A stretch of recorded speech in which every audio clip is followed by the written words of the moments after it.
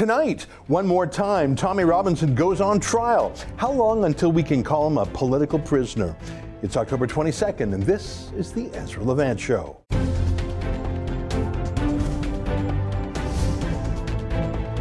Why should others go to jail when you're the biggest carbon consumer I know? There's 8,500 customers here, and you won't give them an answer. You come here once a year with a sign, and you feel morally superior. The only thing I have to say to the government about why I publish it is because it's my bloody right to do so. I usually stay close to home because I do my show every weekday out of the studio here, but as you know, I've gone to the United Kingdom half a dozen times in recent months for the endless trials of Tommy Robinson. They really are endless. I think this is his fifth court appearance on the same matter, and I fully expect there to be a sixth. Just to recap for those who haven't been following, on May 25th, Tommy Robinson was live streaming political comments outside a courthouse in Leeds, the United Kingdom, where inside a Muslim rape gang was on trial. And chance would have it, actually, the verdict in that trial was actually just released 3 days ago. Huddersfield grooming, 20 guilty of campaign of rape and abuse. Let me read a bit about this to show you how shocking it was and why Tommy was outside the court. 20 men have been found guilty of being part of a grooming gang that raped and abused girls as young as 11 in Huddersfield. The men were convicted of more than 120 offenses against 15 girls. Victims were plied with drink and drugs and then used and abused at will in a 7-year campaign of rape and abuse between 2004 and 2011. So please understand what this is. It is not an opportunistic rape in a back alley, a smash and grab style crime. This is a systemic, perpetual, slow motion crime done hundreds and hundreds and hundreds of times over 7 years. As in, these girls were entrapped. They were tricked, they were blackmailed, and then they were constantly exploited and raped. They were turned into slaves. These are children, by the way. These are not adult women. These were kids, and these were men. And all but 2 of the convicts are Pakistani Muslim men.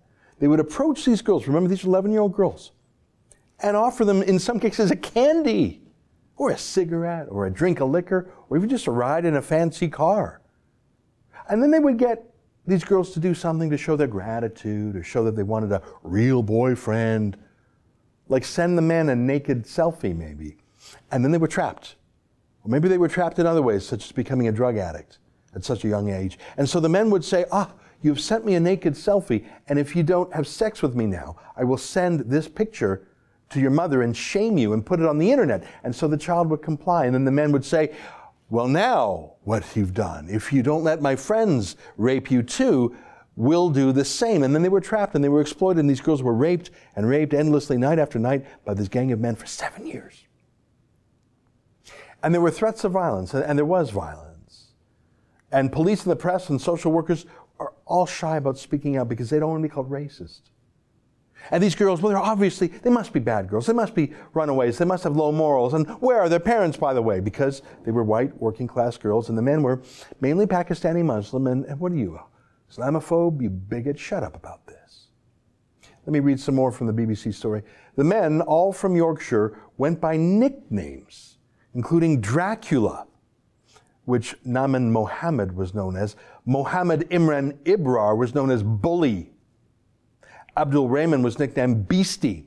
Imagine how cruel they must have been, raping 11-year-old girls to begin with night after night, and then to have those nicknames on top of it. One more quote. Such was the men's hold over the girls. One mother said her child cracked her head, jumping from a first-floor balcony at their home in order to get out after they ordered her to meet them. The girl later told police, every time I went out, something bad happened. I risked my life every time. I was a mess. Another victim who only escaped the abuse when her family had to move following a house fire said, it was the best thing I ever did, and that's bad, saying that burning your house down is the best thing you ever did. So this horror, this 7-year nightmare, is what Tommy was protesting, and he was the only journalist outside the court.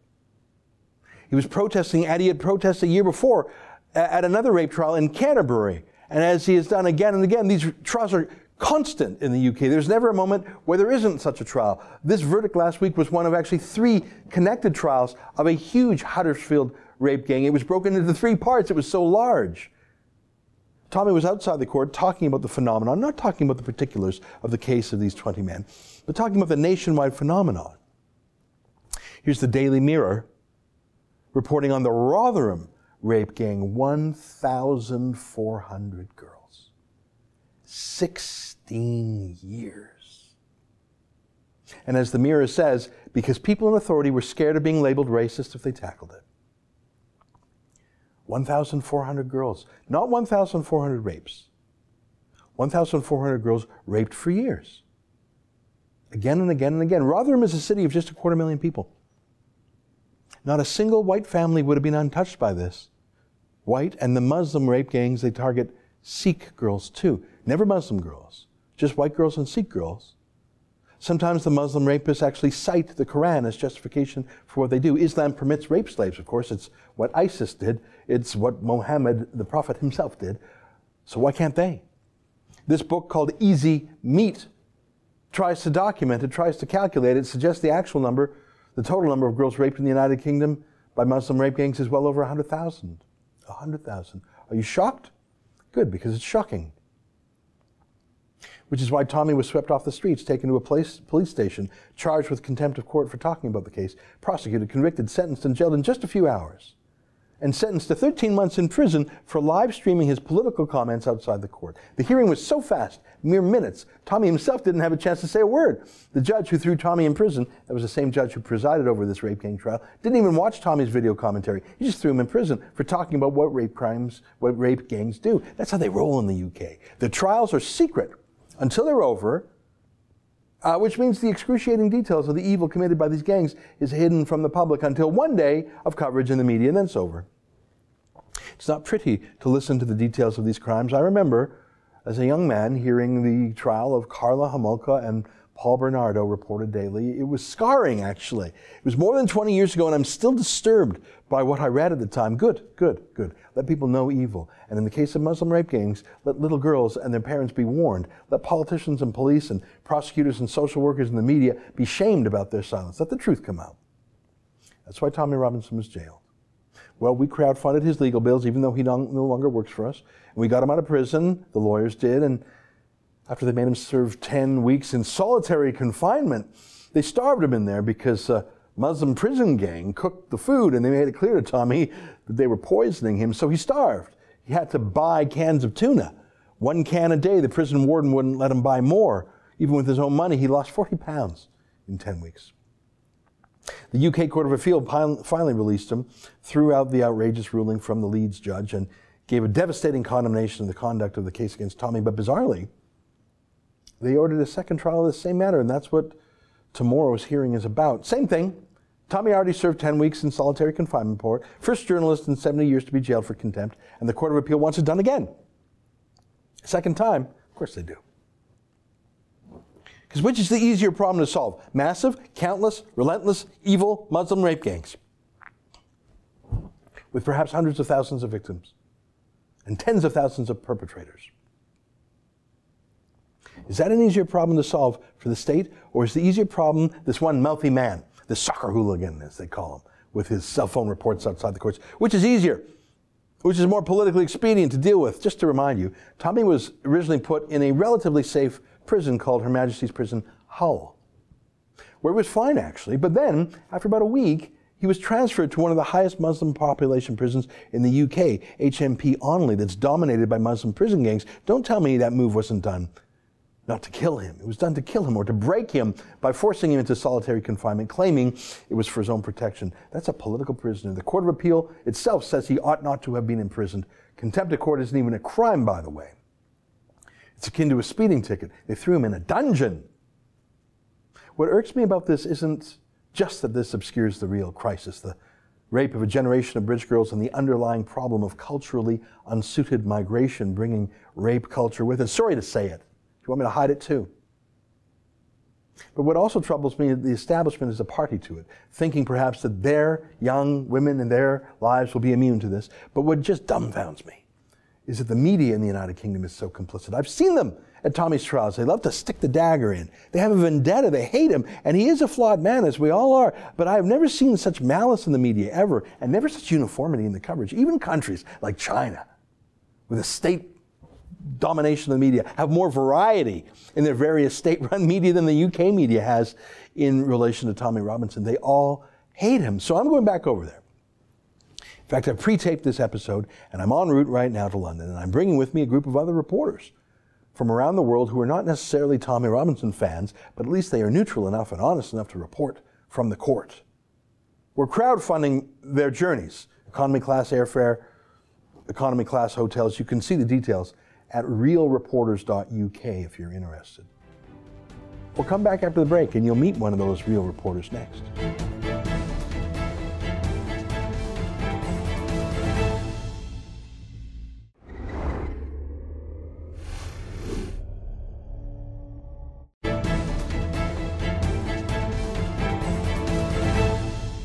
Welcome back. Well, I am recording this late last week because today, as we air it, I am actually en route to the United Kingdom to cover the case of Tommy Robinson, our former employee, who, when he was independent, did a live stream broadcast outside the court of a rape gang trial.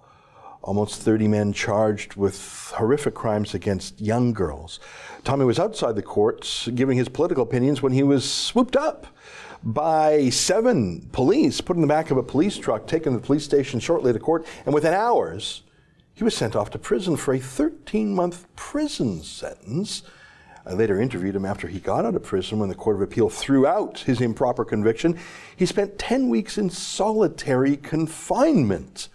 I learned from Tommy that it is against the rules in British prisons to serve more than 14 days in solitary confinement because it causes psychological damage being in isolation like that. Well, the Court of Appeal did free Tommy from the prison, but it sent the matter back to another trial. There have been some fits and starts, but the trial will be held in earnest on Tuesday, October 23rd at the Old Bailey. I'll be there, and I thought, I need some allies. I need some real reporters because, oh my God, the mainstream media in the United Kingdom is so bad. You think it's bad in Canada, it is bad over there. So I came up with an idea. I crowdfund my trips over there. Why don't we crowdfund trips for other journalists too, real reporters? Subject to no editorial oversight by me. They don't have to vet anything by me. They still answer to their own editors and whatnot. All we would do is take away the cost barrier, because depending on where you're flying from, it could be $1,000, $1,500 to get over there. You got to get a hotel. So we set up a website, realreporters.uk, and I called some colleagues, and I'm delighted to say we got 4, 5, 6 journalists coming, plus 3 cameramen. We got a whole crew. And joining me now in studio is one of them, my friend Andrew Lawton. Great to see you again, Andrew. Likewise, good to be here. Well, it's so nice to see you in person. You used to do some videos with The Rebel. You worked on radio with Chorus. You hosted a talk show there. You did other things with The Sun. You've had a busy journalistic career. Tell us what you're up to now. So now I'm living the independent journalistic life. So I'm working with Candace Malcolm, who I know your viewers will know well, at the True North Initiative as a fellow. I'm writing for Looney Politics. I'm doing a lot of work on my own platform right now, which people can get on my own website. Is that AndrewLawton.ca? AndrewLawton.ca, thank you. And really trying to get the story behind the story in a lot of cases, but also a commentary and analysis that you don't often see in the mainstream media. And I say this as someone who for years worked within the mainstream media, albeit in an opinion-driven platform. But that's why this opportunity to go to the UK was a golden one, because here's a story where, as you note, the media is not getting it right. Yeah. I got to say, you did some work for The Rebel in the past, and my favorite video, and I still remember it very clearly, was a woman who was attacked, allegedly, in a store for wearing a hijab. And it was turned into this big Islamophobia story, but you went one level deeper and found out that the accused herself was Muslim. So this was just a quarrel between 2 people. You told the other side of the story. The mainstream media had their narrative, Islamophobia. You told the other side of the story, but you did it calmly, fairly, nothing incendiary. that was some of the best journalism we've ever published on The Rebel. Well, and I think to this date, it's actually my most viewed video on The Rebel as well, and people still ask me about it, and people have asked me for follow-up, and the case has no follow-up because nothing was proceeded, because the case was not how it was described, and I think that was a great example where editorialization wasn't even required. The facts themselves shattered the media's editorialization of it. But you were the only journalist I saw, maybe someone else has filled in the gap since then, who actually said, well, was this how it was perceived? Yes. And I think that's what's going on a little bit with Tommy Robinson, especially in the UK. The media know him so well, and they're all in their rut with him. They hate him. I feel like they have a vendetta against him. I don't think he can get a fair report over there. So, I mean, I've known your work. I've known your work at The Sun, on the radio, on TV, in print. I know you worked with us in the past. I thought, if we can just get Andrew Lawton over there, just cover the hotel and the flight and £100 walking around money just for like lunch or whatever. No fee to you, no payment to you, no editorial oversight to you. I won't even see what you do till it appears in print. I thought that's a way to get her done. That's sort of a citizen journalist approach, isn't it? Well, it is, and you know, even a lot of the left-wing media outlets have grants and bursaries and all of these funds. The difference between what they're doing and what we're doing is that they've got millions of dollars to distribute, whereas we've got to go to people and get $25 at a time. So no, I think it was great, actually. I was glad you did the idea, and I was glad to be involved. Our people love doing it, and we go economy class. I mean, we made you sit in the back of the plane in the. That's okay. I'm a man of the people now. I can do it. And nothing fancier than three-star hotels in London, but we got to live that way if we're going to afford it. And I think our viewers appreciate that, and they appreciate you taking the time, because you're not getting paid for this. No. We're covering your flight and your hotel, and £100 spending money doesn't go very far in London, I'm sorry. But it'll be great to have you out there. And Candace is also coming. Yes. She's great. I mean, our viewers know her and love her. We got a young lady from Washington, D.C. named Cassandra Fairbanks. She's coming. We got Avi Yamini, who's a boisterous fellow. He's coming all the way from Melbourne, Australia. Can you believe that? Oh, no, and this is what happens when you have people that have a commitment to the truth. And I've got to say, the Kermit Gosnell movie just came out last week, and I see a lot of parallels between the media's treatment of the Gosnell trial and the media's treatment of this issue, whereas they are more outraged by what Tommy Robinson did or is alleged to have done than by what the men on trial did. Yeah. I mean, the media was absent on that, which is why Tommy was there in the first place. Right. And in a way, this whole thing with Tommy, I think, and not to put Tommy in that position of having to be the sacrificial lamb, but their outrage with him has actually caused more people to pay attention to the initial trial that he was trying to bring attention to.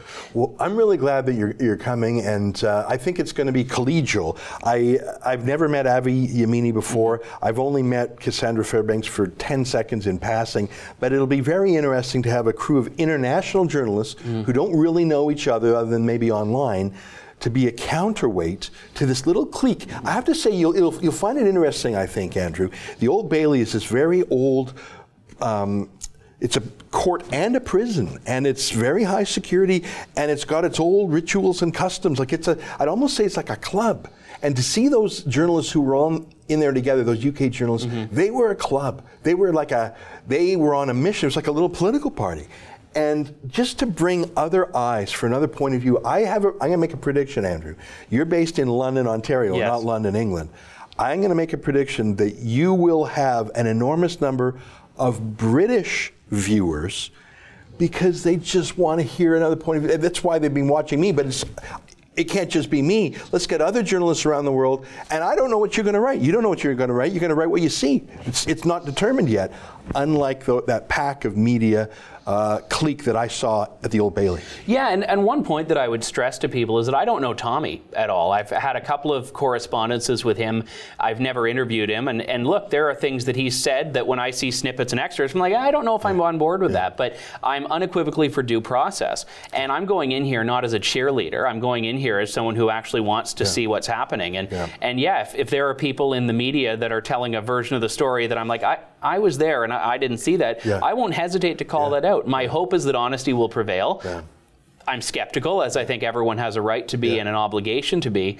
But this case is going to be interesting, not just for what happens as part of the official proceedings, but what happens in the broader cultural bubble around it. Yeah, that's a very important point you make. I mean, I knew Tommy I would interview him, and then I liked him, and so we hired him. He worked for us for about a year. And then when he was thrown in prison, I became an advocate for him. I still think my reporting is accurate, but I confess I'm a fan, and I'm a friend, and I'm a supporter. So I'm an advocacy journalist. The fact that you're coming with no preconceptions, with no personal ties, I think adds to your credibility when you call it like you see it. Same with Cassandra, same with Candace, Abby's a little bit more like me, he's a cheerleader for Tommy. I think your neutral, fair journalism will be critically important, and it will be a reason why you are trusted, because you have no skin in this game. No. The British media, they've got this feud with them, and it shows. In a way, I think, and that's why we got the website, we call it realreporters.uk. And folks, by the way, if you haven't chipped in yet, we've got 5 reporters, 3 cameramen, and me, 9 people.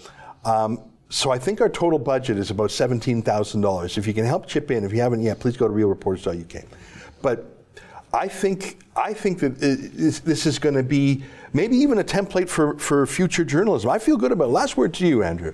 Look, I think that, first off, I have to say thank you to you and your it's our viewers viewers. for this. It's our viewers. Well, it's both of you. It's you for having the idea to say this is important to do, because the Rebel in the past, when you've covered Tommy, is still ultimately one voice. And I think that when you mentioned that term counterbalance, it's great, because now there are going to be 5, 6 different outlets that are offering a narrative that might well compete with the mainstream medias. And when I go in here, I'm looking not just at the Tommy Robinson case, but just in the UK. I also am keenly aware of the Brexit battle that's going on right now. Yeah. And I'm actually going to be sitting down with, I don't want to say too much yet, because we're still firming up details, but one of the lead economists on Brexit, and trying to also get a sense of some of the geopolitical issues in the UK, separate from this, because they're all part of that same thing of what's happening in Western politics right now. I think you're right. There's a lot of little themes in the UK that I, as a Canadian, say, well, we have the same sort of battles here in North America about the elites versus grassroots. Well, and so much of what Tommy rails against is the byproduct of the EU in the first place. So I'm really I think glad it is connected to Brexit. I'm an idiot. I fly in and out same day, 7 hours each way. I hope you stick around, London. I mean, we're only covering, I think, 3 nights hotel. Yes, I'm on my own. I've got to spend a little I think bit of that's time really there. smart. I mean, I'm foolish enough to jot home really quick every time. But I hope you get an affection for the UK. Yes. I hope you, like me, see the historical roots of our own country there. And in a way, I've fallen in love with the UK again, even though I see it has a great number of troubles. I enjoy covering it. I hope you do too. I hope you catch the bug that I've caught, and I hope you find these things worthy of coverage, not only because British news consumers need another voice, but I think Canadians and Americans need a bit of an early warning signal too. Well, it's gonna be fun hanging out with you for a couple days. Absolutely, we'll see you in London. Cheers, right on. Thanks, Safe Ezra. journeys. Well, there you have it. Andrew Lawton, one of about 4 or 5 other journalists. We're still pinning down details on one of them. We're going to be bringing in from Canada, the United States, and Australia. For more details, go to realreporters.uk, and if you can help us out, please do. Stay with us. More ahead on The Rebel.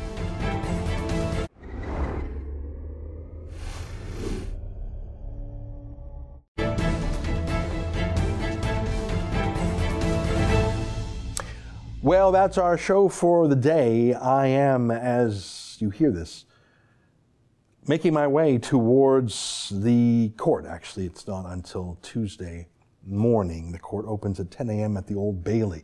Last time I was there was about 1,500 pro-Tommy Robinson supporters in the streets. I counted, I think it was 16 Antifa-style protesters. There was tons of police. There's even a helicopter overhead. I have no idea what's in store, but I'll do my best to give you the details. Not just me, but of course Andrew Lawton, Candace Malcolm, Avi Yamini from Australia, and Cassandra Fairbanks from Washington, D.C. We'll have, I think, 3 cameramen there too, so we'll have a posse with us, at least as big as the 8 UK journalists who are there to stick the dagger in. We'll have reports. You'll find them on the Rebel website. I'm not sure if we'll have a specialty site for them, but you'll be able to see that soon enough. So that's where I am tomorrow. And I'll be back in Canada on Wednesday night. Until then, on behalf of all of us here at Rebel World Headquarters, to you at home, good night.